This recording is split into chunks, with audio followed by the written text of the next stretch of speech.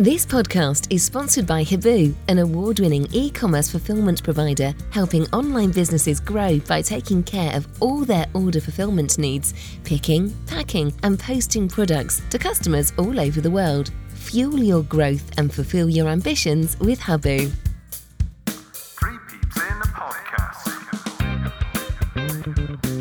Hello and welcome to Three Peeps in a Podcast, Robin's Review. The Hornets were well and truly stung by the Robins at Watford in a Boxing Day special. City running out 4-1 winners in a pretty much complete and controlled victory. 3 wins on the bounce now, and Manning City are in their stride. Lee's 3 words were Boxing Day beauty.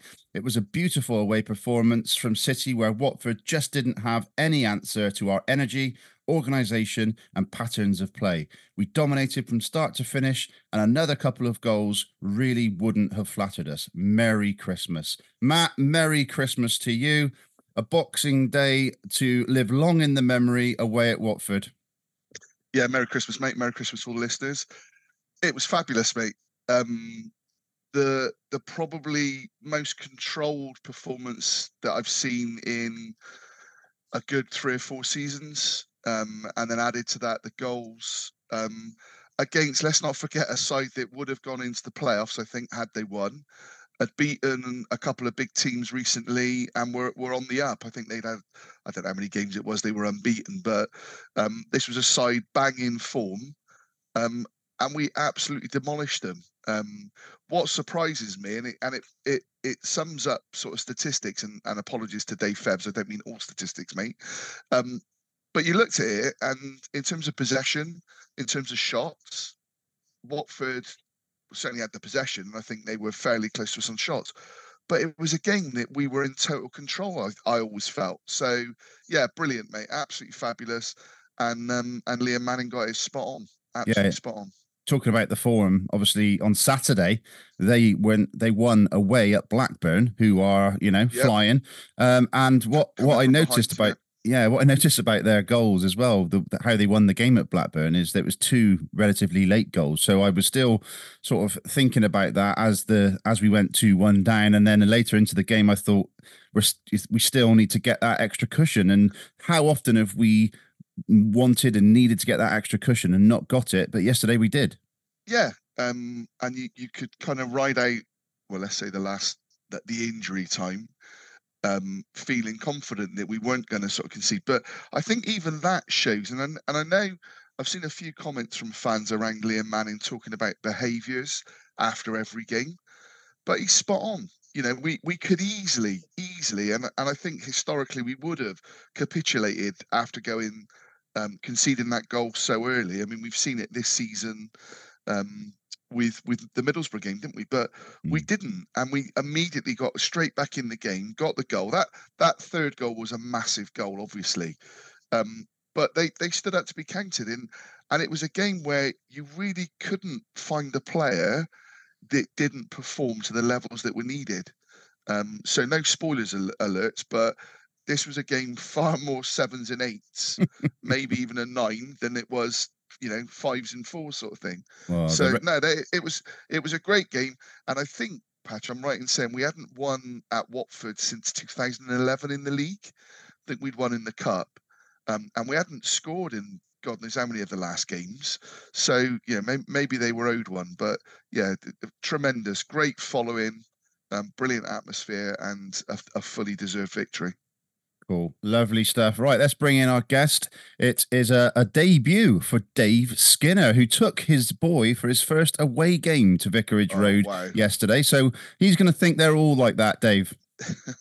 Yeah, I'm a bit worried about that. I think it might be quite expensive if he thinks he's going to everyone from now on. But yeah, thanks for having me on, guys. And echo all of what Matt said then. It was like a perfect away day, wasn't it?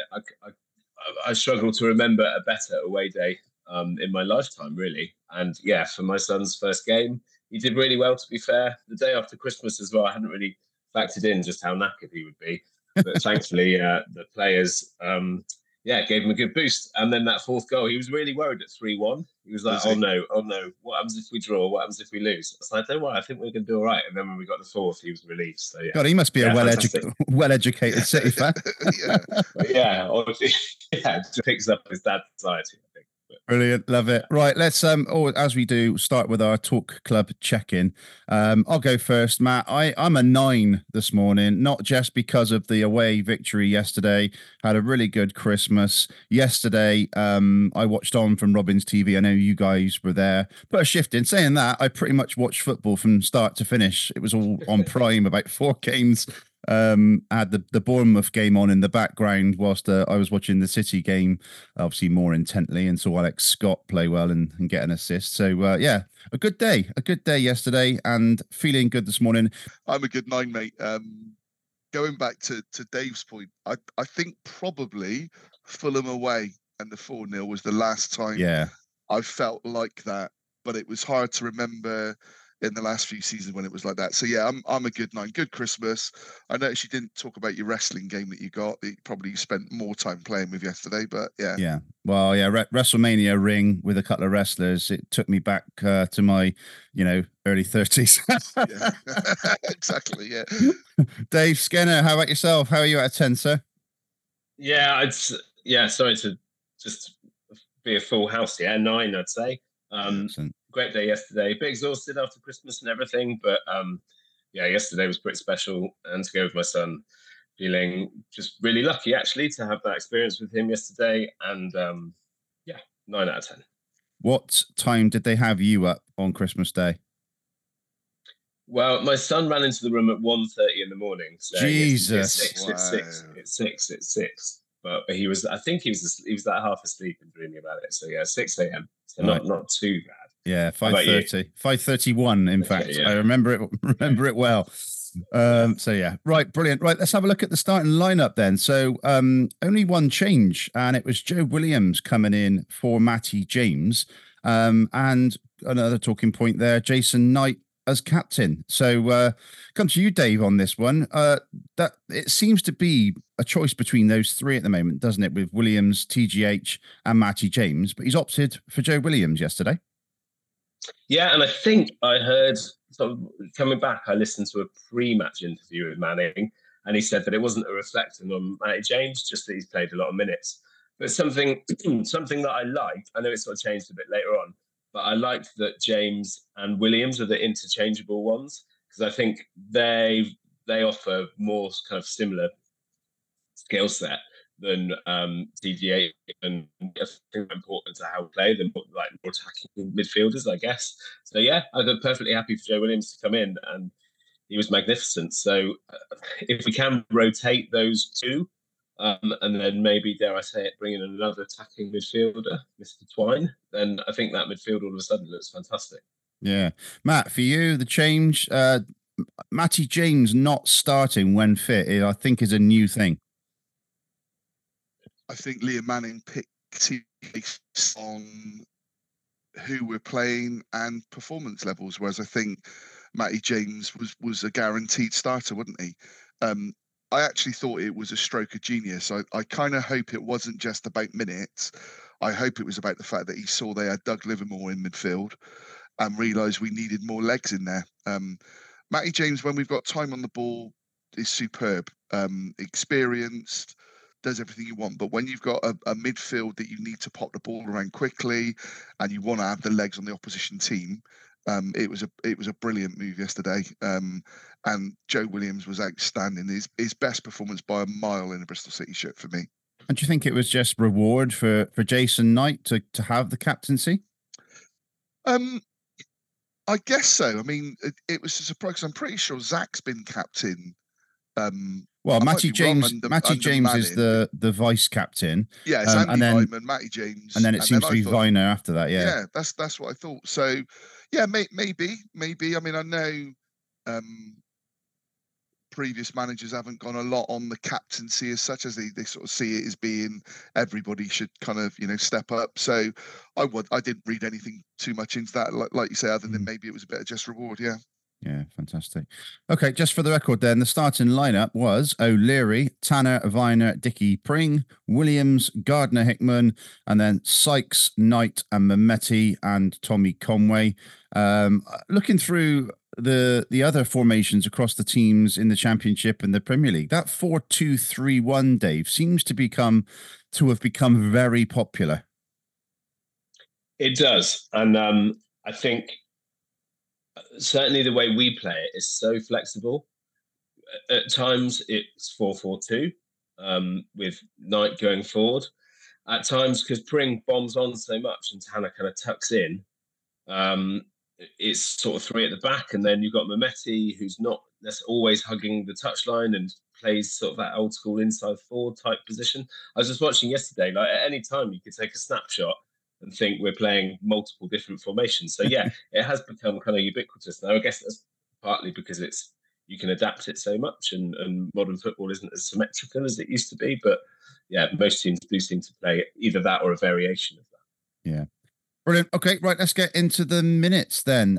So first note I've got, Matt, is the 4th minute, and it was good work from Mehmeti to win a corner. And he started as he finished the game on whenever it was. What day are we now? What day was it? Was it Friday? Friday, yeah, 22nd, yeah. Yeah, it does feel like that, doesn't it? Yeah, I mean, we've talked about Anis being a confidence player. Clearly, Liam Manning has put his arm around him and told him what he thought of him. The fact that he was looking to sign him from us for Oxford at the time. He's a different player. He now looks like a player that should be in a Championship side. Whereas, there were a lot of fans that were saying he was never ever going to be be at this level. There's still elements, that he still needs to that final product, but he's not doing the 6-7 twists and turns now. He is getting a shot away or just a pass the 4s away. and 5s. Well, yeah, maybe not as many as that, but there were probably. I mean, Dave will have been and watched it the same as me. There were probably a good 4 or 5 times that he was just fractions away from playing a ball that would have opened them up. He got in the really good positions, and then it was just the final ball that wasn't quite there. So I still think there's a lot more to come from Anis. I think the more confidence he gets with playing, and anybody that's played the game knows if you're playing regularly, you feel more into it. You know what you're doing a little bit more. Clearly, in his post-match press conference after the whole game, he was talking about his confidence. So yeah, it was a really bright start from him, Patch. Yeah, Dave, your thoughts on Mehmeti? For me, he's just got to learn and know when to hold him, know when to fold him, know when to walk away, and know when to run. Dear, oh dear, that's one for our old listeners. I think he has been excellent these last few games. Matt's right that Manning press conference, he gave away. He kind of said, "I'm going to give him a run at 2 games," and clearly he's told him he's got 4 or 5 games no matter what, which I really like as a manager. Especially a player like that. Just be like, you're in the team next 5 games. You don't have to worry about this, that, and the other. And I think that's great management. Something that I was looking at yesterday, and actually the Sykes goal sort of came from it. But one of my complaints with him last season is that he basically always wanted to cut onto his right and shoot, and it was really obvious, and everyone knew that was going to happen. And against Sunderland, he hit the post doing that. Against Hull, he scored doing that. And actually, yesterday for the goal that Sykes scored, he was trying to do it, and the player went so far over to the right that he got a shot off with his left. And that appears to be something relatively new. Supposedly, he's been working on that basically to become more, that he can go off either foot. And because the defender was trying to stop him from shooting on his right, he's gone so far to his left that he got a decent shot off his left and the parry, and then Sykes was there to score. So I think he does need to improve. I think a few times he danced around the box a bit too long, didn't get the shot off early enough. But he's an exciting player, and he's obviously working really hard. So yeah, I'm buoyed by his performances recently. His first couple of performances under Nigel Pearson were more like that, weren't they? It seems like he was almost, I don't want to say the old phrase of having it coached out of him, but he's just been given a bit of a license to express himself, and he sometimes popped up in the middle, on the right, on the left. So he was really a roaming. Yeah, and I think under Pearson we kind of played with wingers in a counter-attacking way where you want pace, and that's why Bale worked pretty well. We've got more of the ball under Manning, but also, as you say, he can drop in, and because Pring is so good at getting up, to the point that he's a kind of a wing back, almost a winger sometimes. That enables Mehmeti to come in. So I think under just the way that Manning plays football is more akin to Mehmeti's style than under Pearson. But yeah, it's great. Yeah. 9th minute, Matt, Dickey header from deep from a corner doesn't really trouble the keeper, but there was some really neat build-up play to win that corner. Yeah, there was. And they were sort of targeting Dickey with a number of the crosses yesterday, and he won a lot of the ball, but just didn't quite get the connection that he wanted. But yeah, we were playing some really good football patch. And yeah, as I say, against a side full of confidence.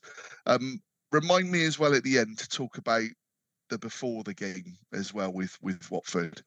That's what I'm able to I bring that up as well. I'll do it now, actually, as we're talking about it, or as I brought it up. First time I can ever remember that the Watford match day host was brilliant. They had a number of sort of Hornet fans where they were getting their prediction. Young sort of school children, what school they went to, their prediction. They had a Bristol City fan who I think, and I couldn't quite hear, but I think was from Norway. But Yeah, it was Norway, Dave, wasn't it? Yeah. Wow. Yeah. Said that, and in his kit, but said, his favourite player. And the announcer said to him, right, go and have a little run towards your City fans and they'll give you a big cheer. So that we all then cheered him. But then even better than that, Patch, he then said, as is Christmas, here's a song for all you Bristol City fans. And they played the Wurzels Drink No Up way. Cider. Now, Do you think it generated the atmosphere, Dave, didn't it? It was. Do you think they'll ever do that again? Probably not. And I've seen some fans talking about it, saying, why would you kind of generate that kind of atmosphere? But yeah, it was brilliant, and he was a thoroughly nice guy. But yeah, just to say, it was a really good touch. Brilliant. No, that is fantastic. Yeah. It's not something I don't think that will happen at Ashton Gate after the result, but fair play to them. Right into the 11th minute, it's Max called into action from a free kick, and it's Asprilla with a powerful shot on the spin, which Max blocks well, Dave, and I think that is Faustino Asprilla's son, I believe. Yeah, somebody was saying that during the game, and it was just at the start of the pit. Like, we dominated the game almost totally, but if there was one patch that they were half decent in or played okay, it was that, and I think that was the first chance. But Max again, I think yesterday he made some good saves in the second half, and I don't know. I think Max is fine. Like, I don't think he's a great Championship keeper. I don't think he's sort of a League One keeper. I think he's probably just a solid Championship keeper. But these last few games, I think he's maybe growing into the role as the side are getting better. He's just staying more competent. So, impressive save. Yeah, that one, Max. Matt, he kind of just got his body behind, didn't he? His arms were down by his side, and I think he blocked it with his chest. Came through a load of players, Patch. He did well to.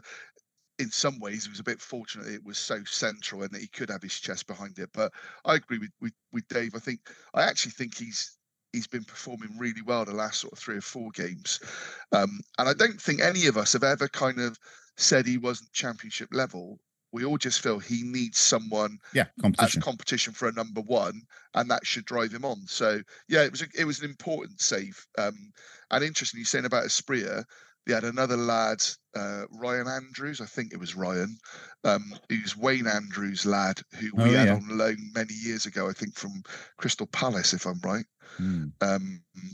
But yeah, he was Wayne Andrews' lad. 25th minute, Mehmeti, all right foot, picks up the ball on the left touchline, cuts inside and shoots right-footed, but just wide, Dave. We kind of spoke about this already, but he has got that right foot. He uses it so well. It's just like a wand. He does. I mean, I'm not saying he's like Mo Salah, but there's the comparison that Salah does it from the other side, that you know exactly what he's going to do, but it's really hard to stop it. So, dancing feet, and then gets the shot off. And actually, down that left side, we were finding so much joy. They were playing 3 at the back, and there was so much space down that side. And because Pring was pushing on, Mehmeti was coming in, Dickey was playing some brilliant balls out there as well, and Conway as well, actually. And for the second goal, Conway found himself over on the left as well. And I think they realised that they could exploit that side. And sometimes we had kind of those 4 players in that area of the pitch, and resulting in good chances like that one from Mehmeti. Did you not think, Dave? Sorry, Patch. Did you not think, Dave? We didn't quite exploit it as much as we could have. Well enough. Where we were, you could just see how much room Camphrey had, and Dickie, and this probably didn't come across on the TV as much, but Dickie was bringing it out lovely and was looking to send that curve pass, but Cam didn't quite go at the right time, or had gone sort of a little bit early and then it got delayed. So it made me think all the life of how we've defended in the past, and we've seen to give sides loads of room and not do anything about it. It was literally open season down that left flank. Well, I think there were a couple of times where there were like blocked passes or sort of last-ditch players sliding into Watford. And I said with my mate Ben, who was with us, was like, one of those is going to get through. And actually, when it was Conway who sort of put the ball in from that left side. So, but we did well. But yeah, you're right. I think we could have done even more. Yeah. And I was just going to say with Mehmeti as well, there's still massive. There's still definitely room for improvement. Yeah. Like 100%. For example, that shot. Let's see a curler rather than that sort of direct shot, because we've seen that a number of times now where it's gone wide. So let's just see a bit of variation. And I think there's still room for improvement, which makes it all the more exciting with Mehmeti. Yeah. 27th minute, it's a TGH free kick headed clear, and Pring is really well placed to bring the ball in with his right foot and then shoot with his right foot from 15 yards, Dave. 1-0, a right-footed shot, a right-footed control, and also nutmegging 2 Watford players for the goal. It was funny, in his interview afterwards, he said he didn't even see it go in. No. And he just sort of said he just took a swing at it. I always think it's funny when professional footballers say they just took a swing at it, because they're taking a swing at it is like me hitting a ball perfectly. But it was good ball in from TGH. I think just sort of on the money, like just in that area, and the header down was poor. I don't know who it was who headed it away, but headed it straight to Cam, obviously, and he, in his own words, took a swing at it, and it was perfect. Bottom right hand corner through kind of players. Hamer, is it, the keeper? Probably should have done better, but then it is coming through players, so whatever. Yeah, and I think he's a keeper. We had him on loan, didn't we? Yeah. We did. Yeah. And he's a keeper, and I don't like saying it really, but he's not a keeper that I particularly rate. Well, he didn't do very well down at Ashton Gate, did he? No, he did. But he's a local lad, isn't he? To us, isn't he? I believe he might be Somerset. Yeah. Yeah. But I know, because they've got Daniel Bachman, haven't they? He's that big sort of keeper, and I was surprised when I saw the team that it was him starting. So yeah. Chard. He's from. Oh, is he? Yeah. I mean, I have to say, because it was right foot, I was just saying to everyone around me, was that Pring? Like, did Pring just scored his right foot? So yeah, it was one of them. Oh, brilliant. Well, I'm 1-0 up. Well deserved so as well. 40th minute is TGH in on the right-hand side, and Mehmeti's shot is blocked. So it was terrific build-up from City, Matt, who were dominating there. And for TGH to get into those advanced positions, pull the ball back. Again, Mehmeti, he's just tried to shoot and get it on target, but there's a different part of the goal to aim for. But nonetheless, it's a chance created and a shot just on target but blocked. Yeah. TGH just brings you energy. I think he strikes me as being a really popular member of the dressing room as well. He's such a nice lad. At the end of the game, as well as Manning sort of doing the 3 sort of fist pumps, they were pushing TGH forward to do the same. So he seems a popular lad. Lots of energy. I guess the other thing we've not talked about is just how much we were breaking up their play. And talked about Joe Williams at the start. Joe Williams covered every blade of grass yesterday. He was putting his foot in and winning the ball, blocking challenges. It was a really, really impressive midfield performance from him. But you're right in terms of the shot. But again, it's what you want to see from Anis. You want to see him getting the shots and the crosses away. So that's only going to get better for me. Yeah. Dave, just going back to the 27th minute and that free kick from TGH, how important has it been to have someone who can deliver the ball into a spot in the box or wherever. Really, he has brought that. We've been missing that all of last season. We constantly would moan on the podcast about delivery from set pieces, and TGH has come in and he's certainly picked that piece up. Yeah, he has, and you're right. That's the key is having someone that can do it consistently. Various players can do it every now and again, but having that option to put it in, I like the fact that under Manning we don't put it in there every time. Sometimes it's short corners. There's a lot of yesterday. Mehmeti and someone else would come short every time, and then they'd swap or go or whatever. And I like that, just sort of like a bit of tomfoolery. But yeah, TGH, you just, as I say, on the money, getting it in there, and it, you know. As I say, I don't like sort of lumping it in the box every time, but if you've got someone that 9 times out of 10 can put a decent ball in, then you trust it more. And we got a goal from it yesterday. So yeah, definitely important. And I echo what Matt says about TJH. I think he's, I think you guys were chatting on the podcast recently about how obviously the club are not going to trigger the buyout clause until the end of the season. But I was chatting with my friends in the pub the other day, and we were like, I just buy him. And I know that's stupid because you're a fan in the pub. And you're like, 1st of January, press the button, like playing Football Manager, buy now.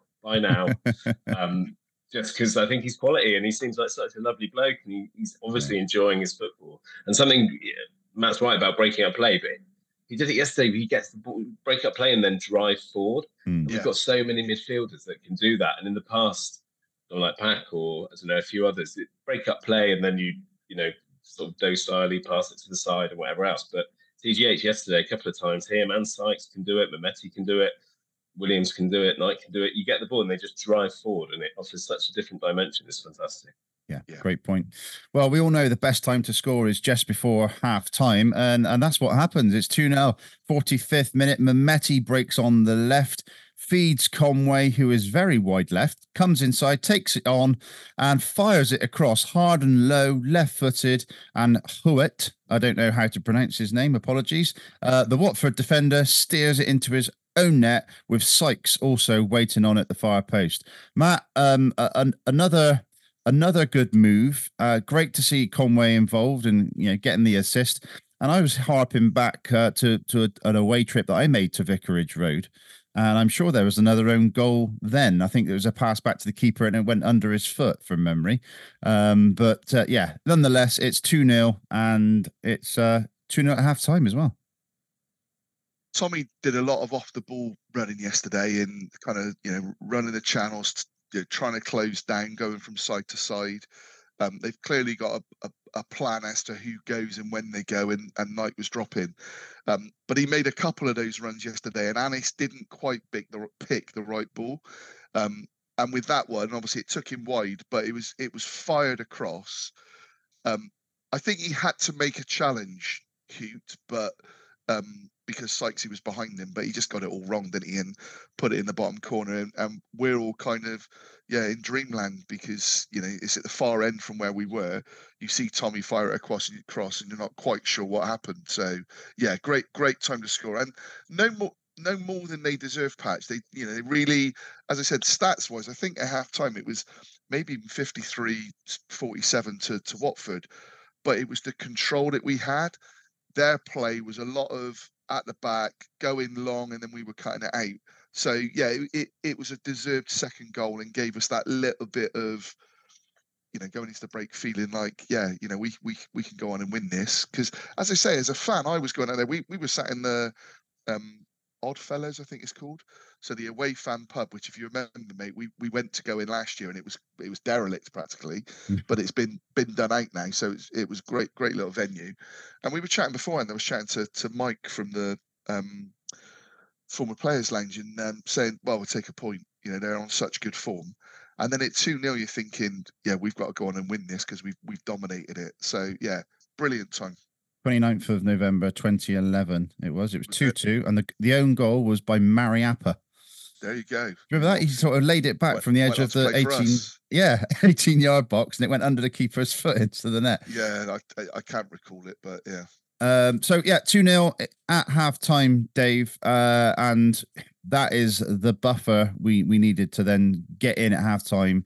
And we all know what happens afterwards. But yeah, it's great to get a goal and hat on the stroke of halftime. It is, and as Matt just said, it was thoroughly deserved. We were, I say, apart from sort of 5-10 minutes, sort of between sort of 10 and 20ish minutes, we were by far the better team, and we dominated. And it's, I'm sure every football fan feels it about their club, but I feel like this season we've not capitalised when we have been on top, and 2-0 was a fair reflection of how dominant we've been in the first half. So yeah, fair play, great ball from Tommy, and as Matt says, Sykes was there, so the defender was kind of stuck in that awful situation where you've got to try and get something on the ball, but not enough to knock it in. And yeah, I think Manning said after that, if you're creating chances and putting balls in the right areas, then goals happen. It wasn't sort of a fluke own goal; it was one that we created through our good play. So yeah, fantastic first half. Deep breath for the halftime summary. Dent Magic, your Bristol-based car body repair company. Visit us at Cribs Causeway or Central Bristol, or we can even come to you with our mobile service at your home or workplace. Have you got a scuff, scratch or dent on your vehicle? Dent Magic can fix them all. If you need the magic touch for your vehicle, visit www.dentmagic.net to get your quick quote online today. Probably the best, probably the most complete half of football under Liam Manning's tenure to date. We've closed and pressed really well, forcing Watford into errors. The extra energy provided by Williams, adding to that the already present Knight and TGH, has definitely enabled an increase in pressure being applied. We've also been winning a lot more first and second balls than we've been used to for a while. In attack, we're moving the ball well, but can still be more clinical. Having grown more and more as the half wore on, we deservedly took the lead with Pring in the right place to cut out a headed clearance, then fire via deflection into the bottom corner. After another swift and clever interchange down the right flank, Mehmeti should have scored when found by an incisive cutback from TGH. Soon after, however, Conway engineered some space on the left to drill a very dangerous ball across the 6-yard box, which was turned into his own net, with Sykes waiting to pounce. If we can maintain the intensity and our concentration, surely we'll be heading home with another valuable 3 points in our festive sack. Big question is, can we keep this up for the second half?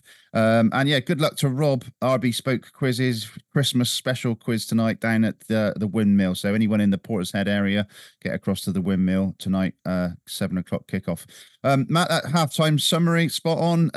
But the question for me was, we've seen this before, for example, at Southampton. Obviously, I know we didn't get on to win that one, but we've seen that first half performance that we could be proud of, hang our hat on. Could we do this for another 45? That was the big question mark. Yeah, it was. And like I say, against a side banging form. So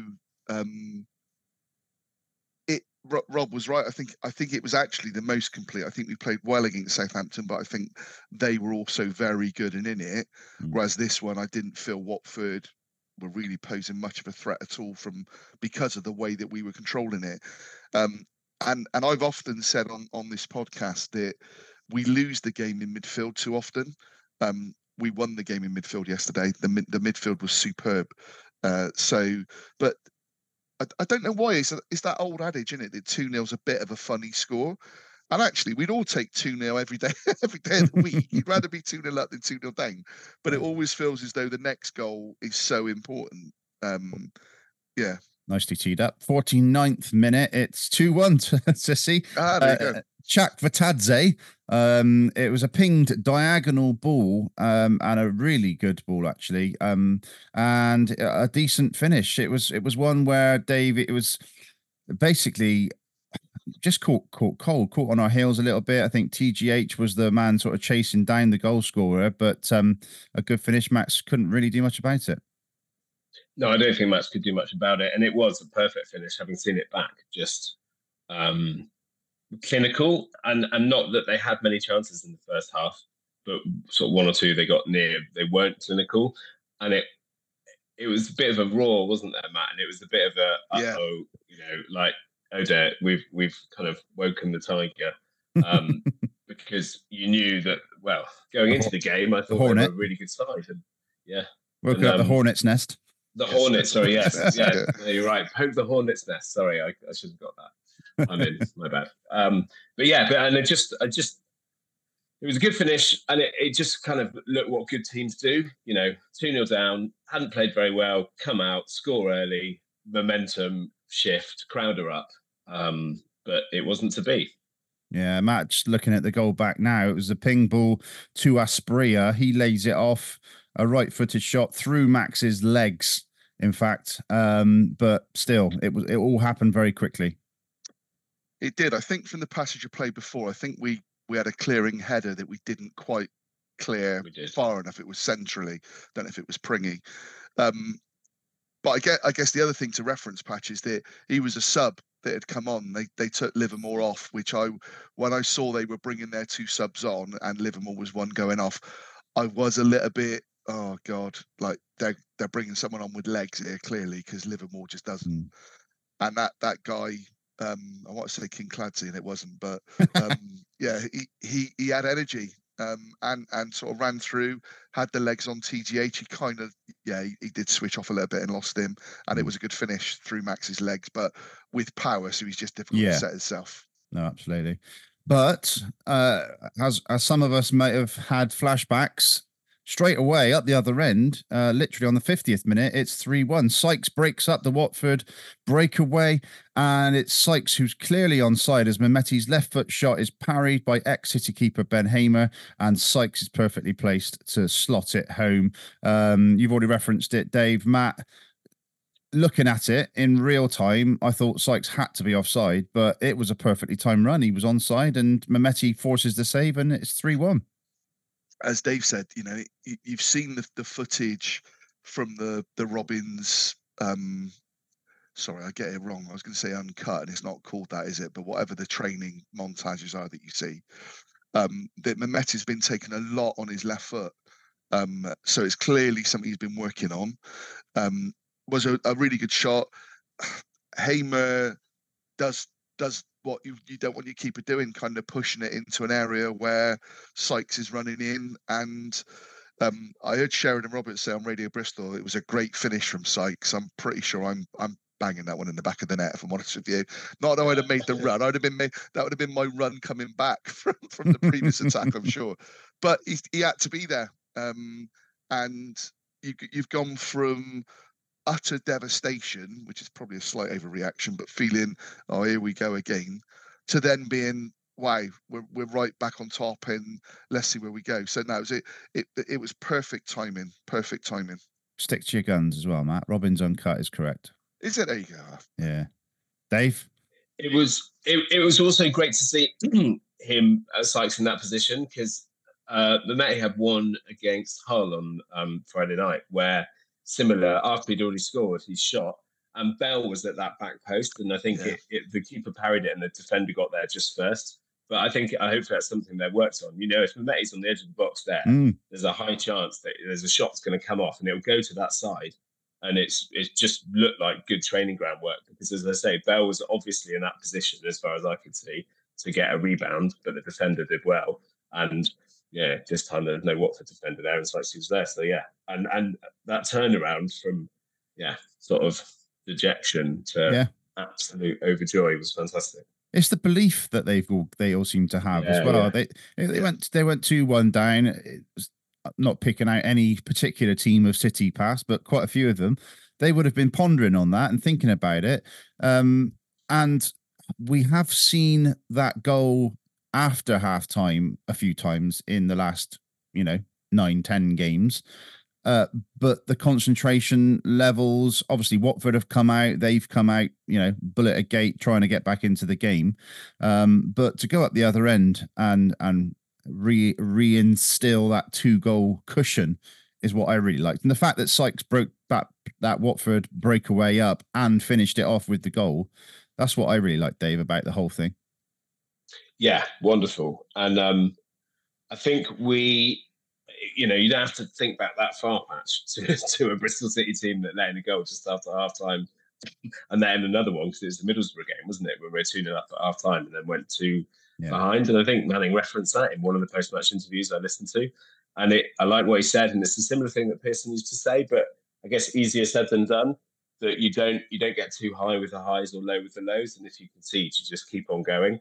And we're seeing real evidence of that yesterday by slight scoring. So yeah, and as you rightly said, to be the person that broke up the play and then finished the move is fantastic. Yeah, 54th minute, Mehmeti bursting forward again, jinking in and out, cuts in, doesn't shoot, goes inside a bit more, then opts to pass, but it's cut out. So I think we've already referenced this, the fact that Mehmeti was heavily involved, sometimes guts his shot away, sometimes tries to take it on a little bit further, but then he opts to pass, and unfortunately it was blocked. 60th minute header from Watford, and then Max well placed to make the save look easy. Matt, the 60th minute, it was a good header from Watford, but Max did make it look easy, but it was just because he was in the right place at the right time. Yeah, it was at the far end, obviously, and I'll be completely honest, I'd gone for a wee, and which Dave's just gone for a wee as well, so that's no good. So I watched it back, but the reason I knew something had happened because I heard the cheer or sort of the relief, the relief kind of thing from our end, yeah. So it came back in, and Ben Mead, who went with me yesterday to Watford, was sat next to me, and I was like, "What happened there, Ben? What did I miss?" He was like, I'm not sure. Thanks, Ben. So I had to watch it back to see what it was. Yes, Chris Kamara. Yeah. I know, yeah. Oh, yeah, there's been a red, yeah. But no, when you watch it back, he does everything right, doesn't he? Sort of smothers it. I don't know if he push it out for a corner because he couldn't grab it first off. I can't remember. I think that's a different one. I think that might be a different one. Okay. Yeah. No, that's 69th minute. But again, you're right, Patch. He's got to be there from a positional point of view. So yeah. Yeah, and some people will say, "Oh, it was straight at him," but it was because he was in the right place. Yeah. But it's close as well. So yeah, you're right. Actually, that's a really good point. Straight at him, but yeah, if he's the other side of the goal, it's not, is it? It's in. So yeah. 63rd minute, Mehmeti on the right now causing problems, but then back on the left, fails to find the correct pass, but decision-making work still to be done with Anis. We covered that already. 66th minute, Mehmeti again, but this time central. A few touches and a shot which is deflected wide, but no corner. Do you remember that one, Dave? He was sort of coming through the middle, Mehmeti, and it might have looked to some that he shot wide, but it actually takes a little knock off the heel of the defender. Yeah, no, I do remember that. And again, Mehmeti picking up those pockets kind of inside, offering something different, and credit Campering again, him getting wide kind of enables that. But yeah, no, it was hard to see really from where it just looked like a shot that was deflected, well blocked, I guess. I couldn't really tell if it was going on target, but yeah, again, him being sort of inventive and just, you could see yesterday that he was playing with confidence, and he's a completely different player, isn't he, than just sort of a few months ago when he was getting these very little cameos sometimes from Pearson, and he just it's fantastic to see. 67th minute, Matt. We saw the change. Sorry, Patch. Just on that point, Dave. I think it goes back to what you were saying earlier on in Manning's interview, that it always felt with Mehmeti that he had to come in, do something, and if he didn't, he was then out, and not even just out of the starting lineup, out of the squad almost as well. Whereas clearly Manning saying to him, "You've got games here. I'm not expecting you to be a 9 out of 10 every game. Go and enjoy your football almost," and you can see that.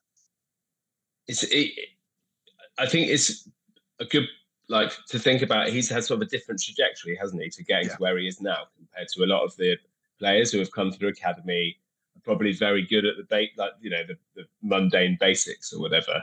Whereas Mehmeti is a bit more hit and miss, I guess, and sometimes he tracks back well, sometimes he doesn't, sometimes he makes good decisions, sometimes he doesn't. So there's a lot of work to be done with him, but he's also just this really exciting live wire. And I think we've seen Pearson, I think, was a brilliant man manager with many of the players, but for whatever reason with Mehmeti, I don't think his style really suited Pearson's type of play, really. But it does Manning's, and early doors, but we're seeing some brilliant man management with Mehmeti from Manning, which is great to see. It's one thing to pick up on there as well, the fact that you've got, of that three, you've got Sykes on one side, Mehmeti on the other. Sykes has played very defensive. He's played in, virtually every position for us, more or less. But Mehmeti is more out and out going forward. So does that side of his game need to develop as well? Maybe the defensive element?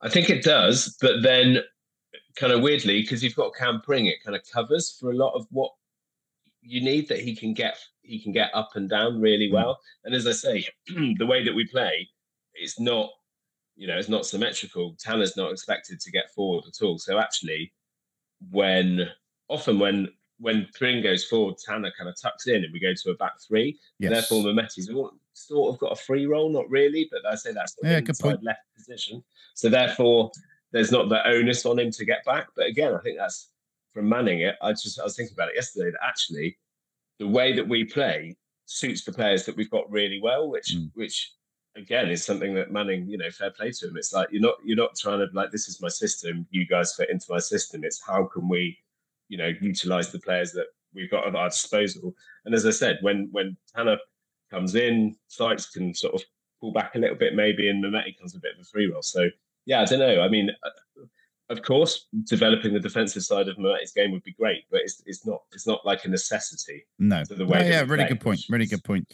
Great. So Matt, 67th minute, we do see a change. We see James coming on and Taylor Gardner-Hickman coming off. That sort of midfield rotation in display there.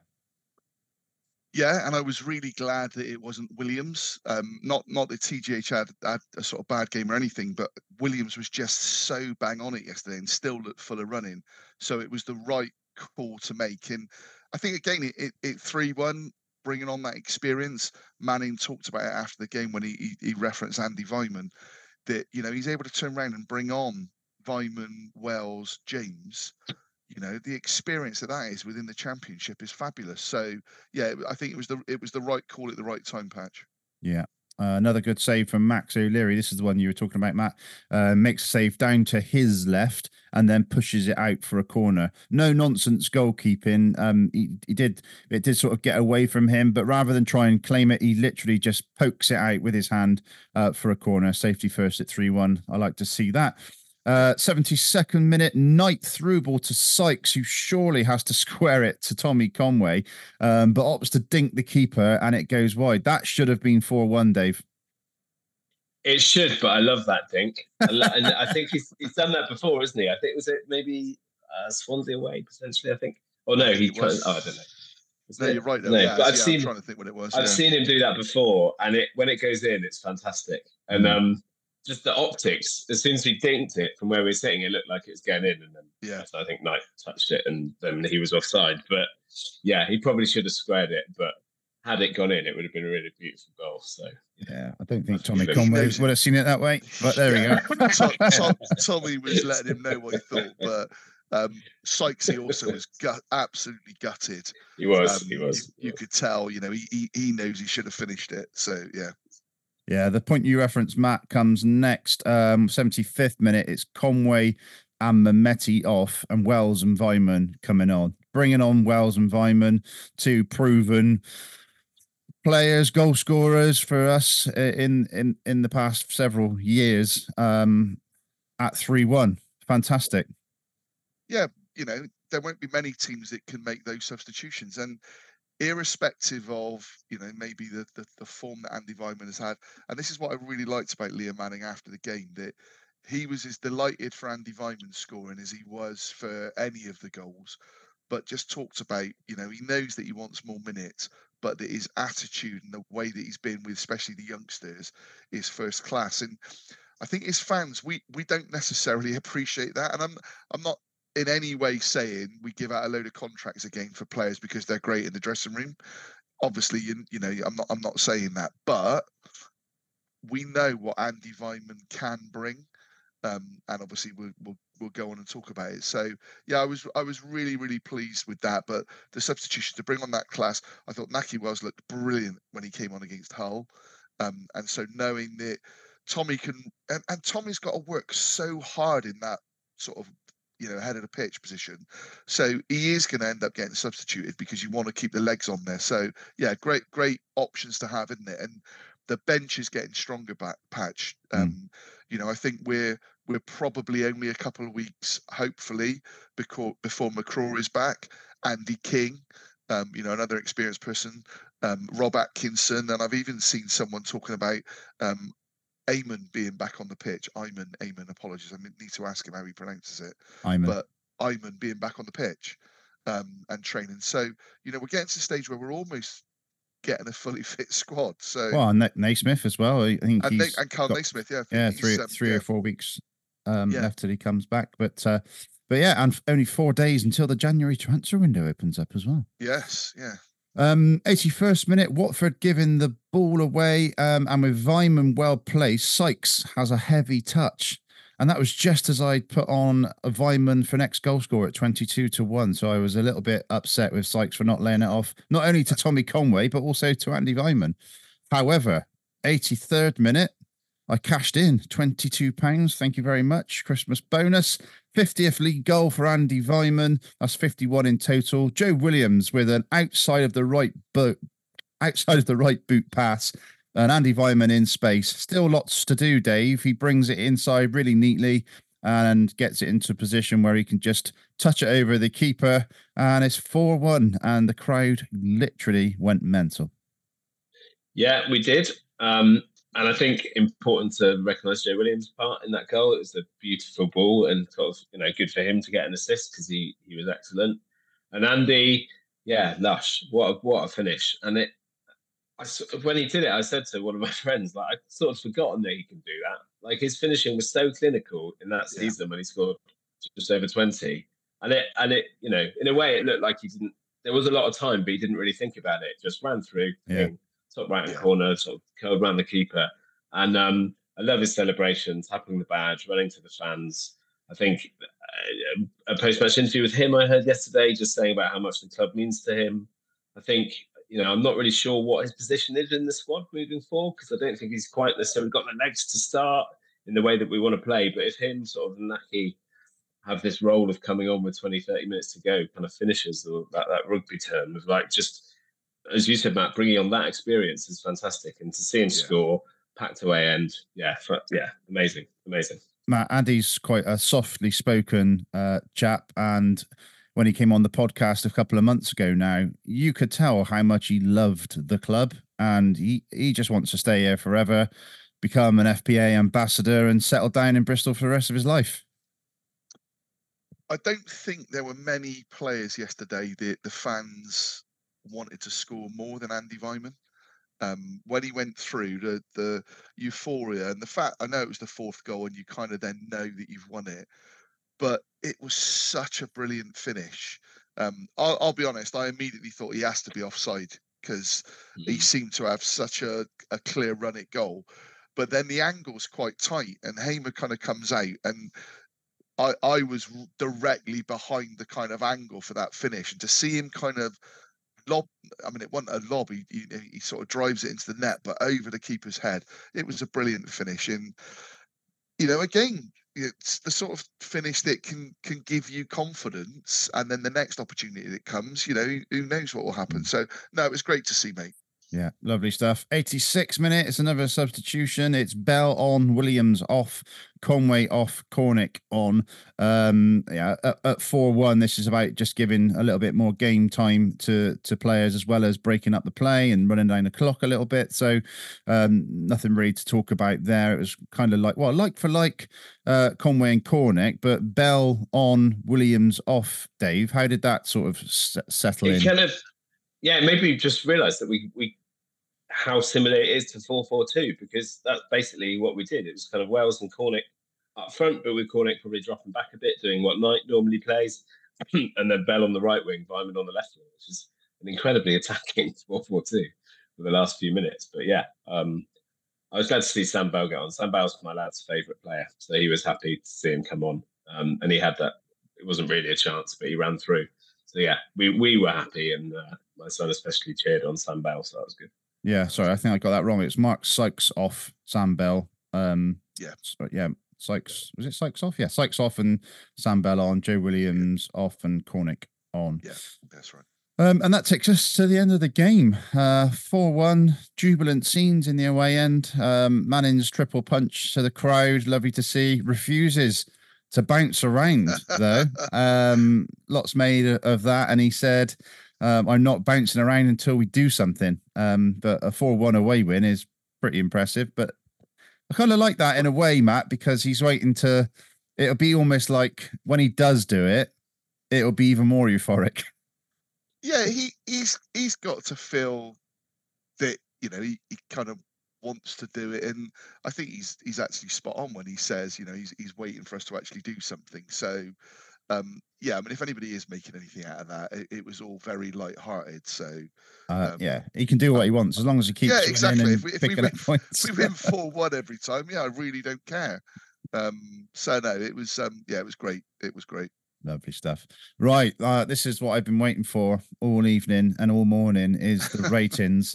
It's surely going to be the highest of the season so far, but time will tell. This is how this works, just so that everyone knows. So 6 is an expected performance. And Matt will go through now and tell us what predictions we've got in the minimum, the maximum, the standard deviation, the tangent, and the cosine. No, he's not doing all of that. Christ, maths was never my strong point. Well, named I after need, it, aren't you? yeah, well, there's that. Yeah, I need yours and Dave's as well, mate.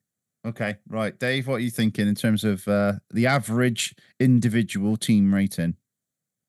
I'm going to copy Paul Tweasley from the last pod and say 8. Okay, I think that's a little bit high. I'm gonna go 7.43, Matt. Okay. Right. So I will be completely honest to say I've not done it yet. So I'm doing this now. I deliberately didn't do it last night because I didn't want Such too a much of the. professional.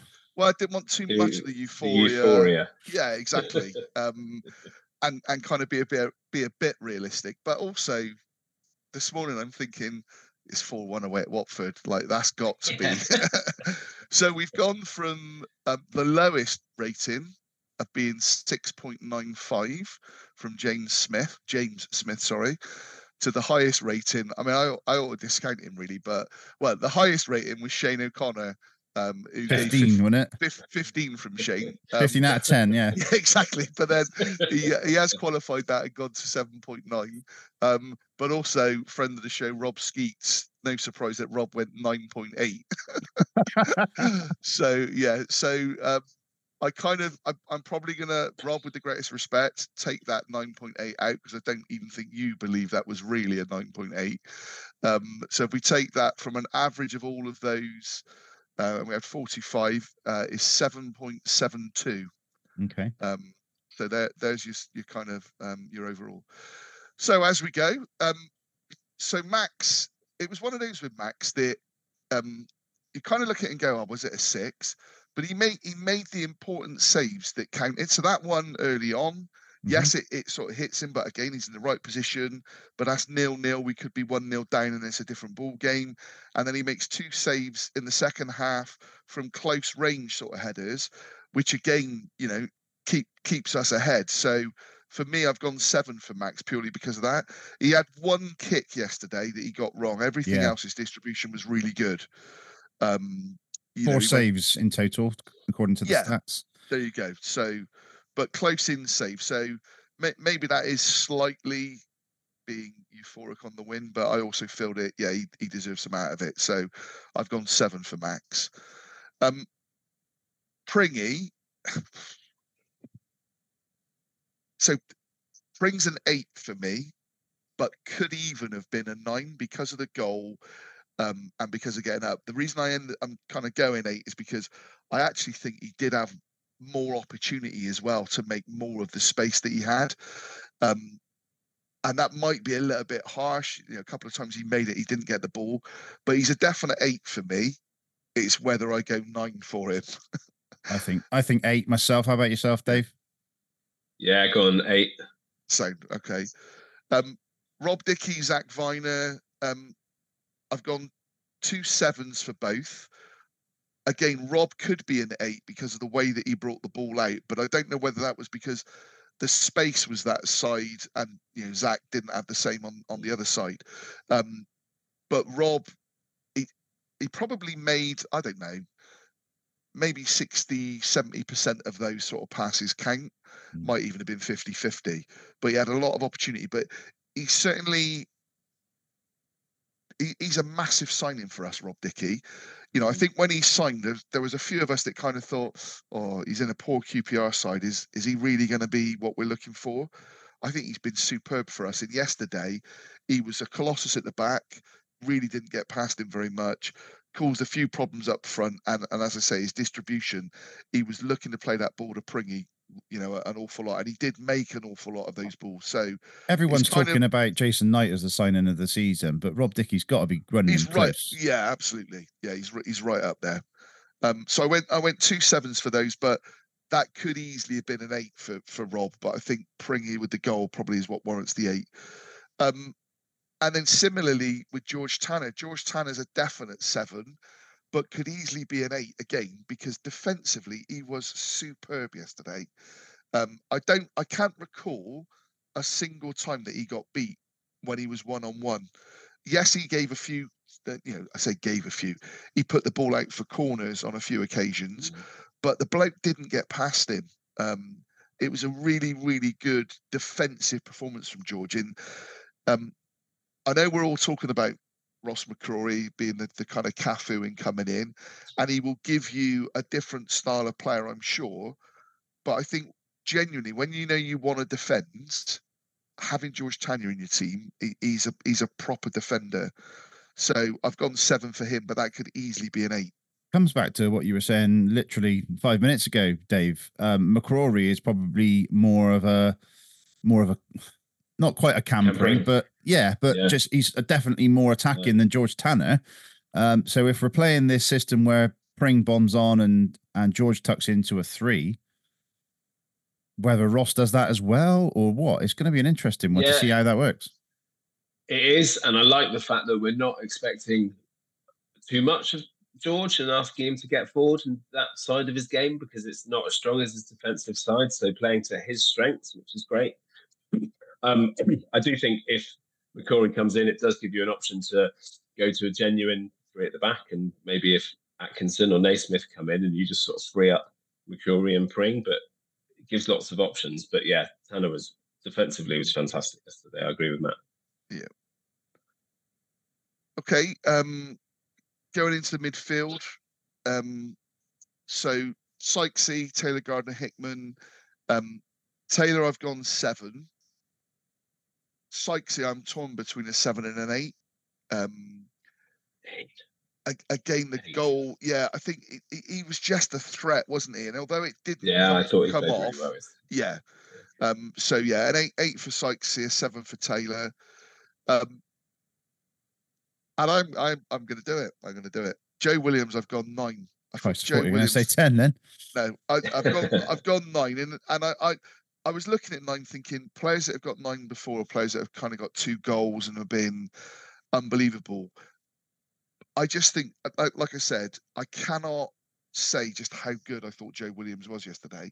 I'm pretty sure he won the club vote for man of the match as well, by quite a margin. But got an assist. It was everything he did yesterday. Yeah, he got the assist for Andy, but he put his foot in. He's the most. It was the most fit I've seen Joe Williams since he's been in a Bristol City shirt.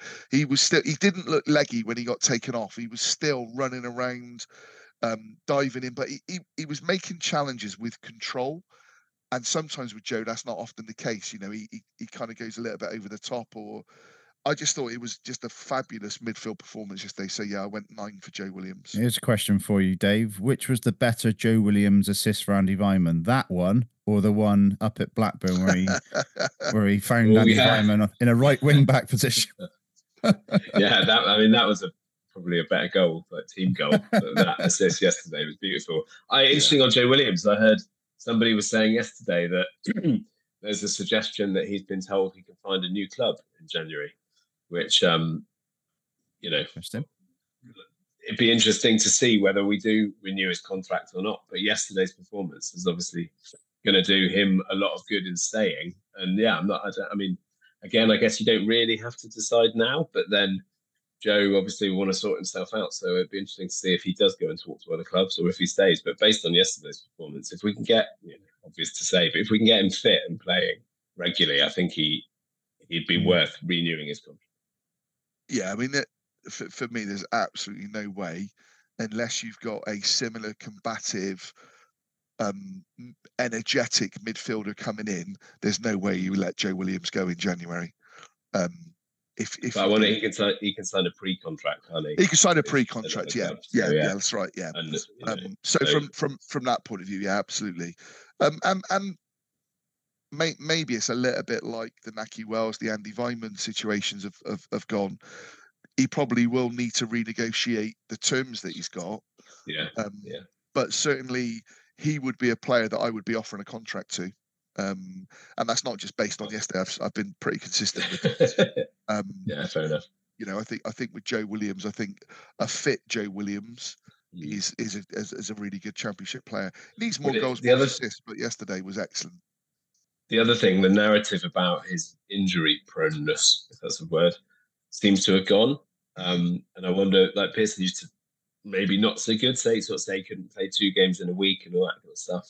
And hopefully he's past all that. But even the conversation around it, and it always used to be, you know, managing his minutes, and it was evident he'd come off early and then he'd play really well and not start the midweek and stuff. That seems to have gone, which is great, because you don't really want that hanging over your head as a player, do you? Sort of that injury prone thing. Yeah. So yeah, it's good. So 90, I went 8.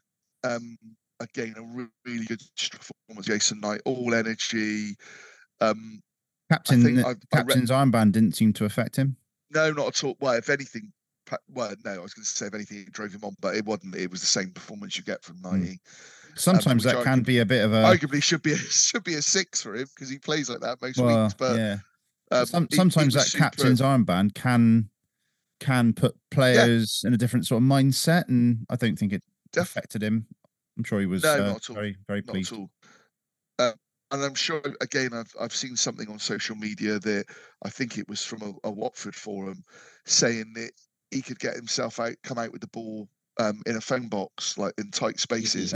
He's a very clever player. He gets the ball and he'd do the step overs to let the ball go through him.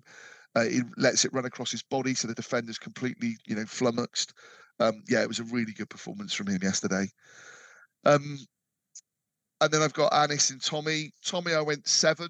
And the reason for that is I thought he put in a real shift yesterday. He's been really, he's been good, what we would expect the last few games. Yesterday, I thought he looked to be getting that extra yard of pace yesterday. He was running side to side, lots of energy. And obviously kind of, he was the, I don't know, does he get the assist for the own goal? Who, Conway? Not officially, I think. I don't know whether you get an assist for an own goal. No. But it was like an assist, though, wasn't it? Yeah, exactly. It was such a good ball into the dangerous area, and the run was great as well. So. Exactly. So, so I went 7 for Tommy. And for Anis, I went 8 again. I thought Anis was a constant threat, driving at them, causing them all sorts of problems. So I went 8 for Anis. And then for Liam Manning, if it's not a 9, then I don't know what you give a bloke on a 4-1. Getting his initial starting lineup right, his substitutions. Maybe I should be going a 7 for him because I don't want to get too high or too low with Liam. But yeah, I've gone 9 for him. So I thought he got his spot on.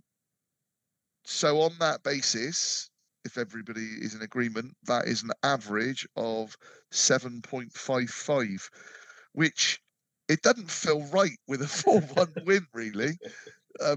It does feel like that should be higher, but when you look at it, Max, I don't think you wouldn't give any more than a 7. Pringy, as I said, arguably could have been a 9. Dicky could have been an 8. Tanner could have been an 8. I do kind of feel we're doing a bit of a misservice, and I'm doing a bit of a misservice because, as I said, I don't know if you win 4-1 away at Watford, who are on form. That feels like the sum of the parts should be, and it doesn't always work that way, does it? No, I know it doesn't. But it was you a team average performance though yesterday. It wasn't. So yeah. But if it's an average, isn't it? Did you say 7.55? Is that why you're disagreeing with me? No. I can't remember what I said. Something like that. Let's have a look. See if we are. So we did have we had 2 7.55s. Wurzel of Oz got 7.55, Mm. and friend of the Three Peeps show, that's Ben Bond, got Oh, yeah. 7.55 as well. Yeah. Wow. Well So done. there you go. So yeah, I mean, like, as you say, Patch, it doesn't always work out like that, and I think we've probably been fair there. As I say, I don't know that Pringy was a 9 if you take the euphoria out of it. But yeah, 7.55. Brilliant. Well, it's regardless of the average, it's a fantastic away day. Can we go to Birmingham, Dave, and get 4 wins on the trot? Why not? Yes, 100%. Birmingham, I saw a stat earlier, and it just made me laugh that Rooney, they were 5th when Rooney took over. I think he's had 10 games, he's won 2. They're in 19th. I know. Just What did they finish yesterday? Was it 3-1? Yeah, lost 3-1. But just how similar it is to when Zola came in for I can't remember who replaced. Yeah, but they've just. Is that Gary Rowett? Yeah, it was Rowett, and just history repeating itself. New owners coming in and getting a flash manager. I actually quite like Wayne Rooney, but I think the situation is just hilarious. And I think we can add to their misery. Absolutely. Just want to bring up the academy again. Watching with half an eye the Bournemouth game on the TV yesterday as well. It's great to see Antoine and Alex playing in the same team, linking up. Alex getting that fantastic assist, and I think it was the Gantry on on Twitter who said about the academy. They said not enough is said about Bristol City's talent ID and development. Just 2 examples in Antoine Semenyo and Alex Scott of former Robins that have stepped up seamlessly into the Premier League. And my response was plenty said about it here. Very proud of them and our fantastic academy. And they replied, excellent scouting, HPC, proven pathway into the first team. It's genuinely something to be proud of, Dave. And then you look at the team yesterday as well. You've got Max O'Leary, Cam Pring, Zach Viner, Tommy Conway, and then on the bench, Jamie Knight-LaBelle, Sam Bell, Ephraim Yaboa, and Raquel Nelson.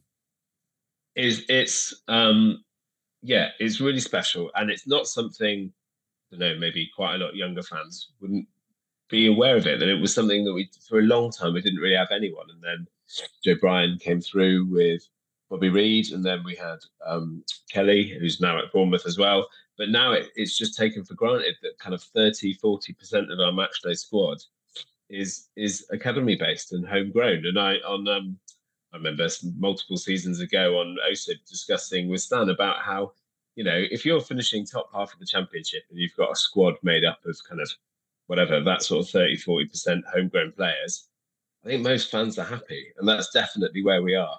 Whether or not most fans are happy, I don't really know. I don't really. Twitter's not the best barometer. But yeah, having those homegrown players, the players that go on to do well in the Premier League, which obviously makes cash for us, or the players in the first team. And I love Tinian's enthusiasm for it all, but he's convinced that the next generation are even better, Patch. So lots to look forward to. Yeah, Matt, the conveyor belt is in full effect, and as a Bristolian, it's just, I don't know. I know they're not all, technically Bristolians, but coming through, a lot of local talent coming through into the team, it helps that connection between fan and team, doesn't it? Yeah, it does, absolutely. But I also think not just from the youngsters that we're signing from, schoolboy age that come up through the academy, but even players that get released at kind of the 16, 17s from other clubs, because of our academy and the pathway, you will get players looking to sign for us because of that. So, it's clear what we've done. Interestingly, we're talking about January. James Pearce has done a piece this morning on the lad from St Patrick's Athletic, Adam Murphy, that we were rumoured to be in the summer. And James has said that and I'll read what he said. Bristol City are working on a deal to sign Republic of Ireland under 21 international midfielder Adam Murphy. Bristol Live understands 4 months after a move from St Patrick's Athletic collapse. Murphy was all set to become a City player in August after visiting the High Performance Centre, and the Robbers had agreed a 6-figure fee with the League of Ireland club, but the transfer broke down and he remained with St Pat's until the end of the domestic season. Murphy made 29 appearances with 17 as a starter, as St Pat's finished third in the League of Ireland and was a second-half substitute in their 3-1 FIA Cup victory over Bohemians. Now available on a free transfer, albeit with compensation due to be paid. Obviously, they talk about Jason Knight and Mark Sykes being the Irish sort of connection. But Man City, Crystal Palace, Brighton, Southampton, Derby are among the clubs reportedly been watching him. And St Pat's have offered him fresh terms in a bid to keep him. It also goes on to say that the Scott Twine link that was in the sort of media over the after the Hull game, that Bristol Live saying that there's nothing in that, and I didn't think there would be, because Burnley would want a sizable fee for him. Well, I think they put 2 and 2 together with Manning probably having a chat to Twine afterwards or something. And I know, I'm probably going against the grain a little bit with some of our mates sort of saying, he's definitely a player you'd sign. I've never, in the games I've watched him, he's never stood out for me enough for me to think, wow, I'd really like him. Now, yeah, he's a young player, energetic, so I'm not saying we wouldn't. I'm not sure I'd be spending 2.5, 3, 4 million on him. So, this lad Murphy, I don't think would be coming in to start. So I don't see that as being the creative midfielder that Manning's talking about in January.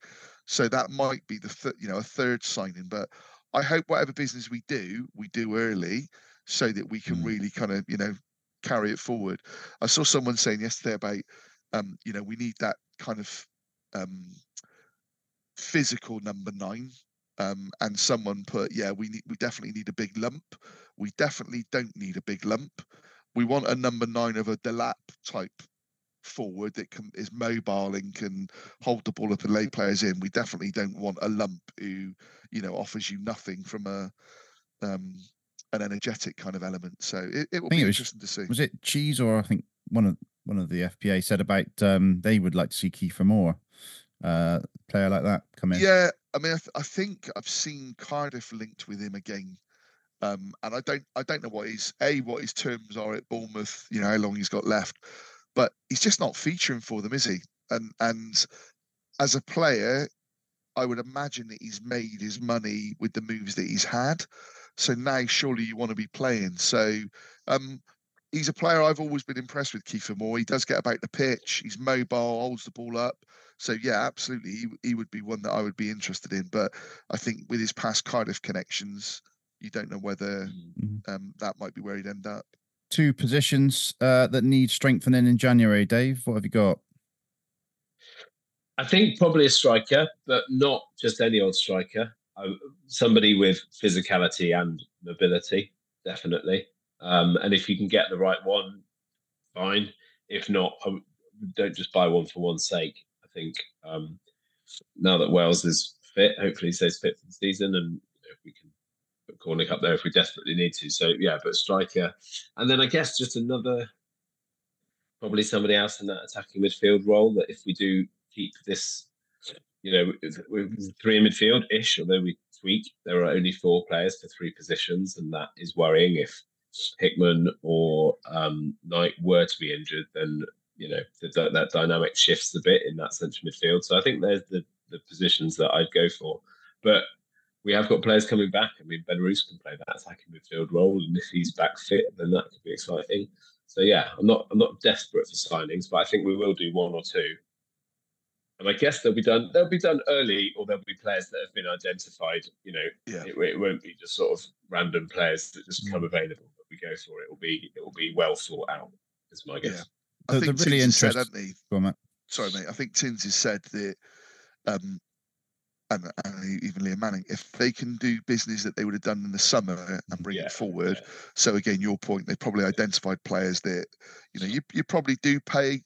You'll pay a fee for it over and above, if you're getting them now. But make a really good point about Jason Knight. If we lost Knighty, you don't really have that same kind of player, do you? So yeah.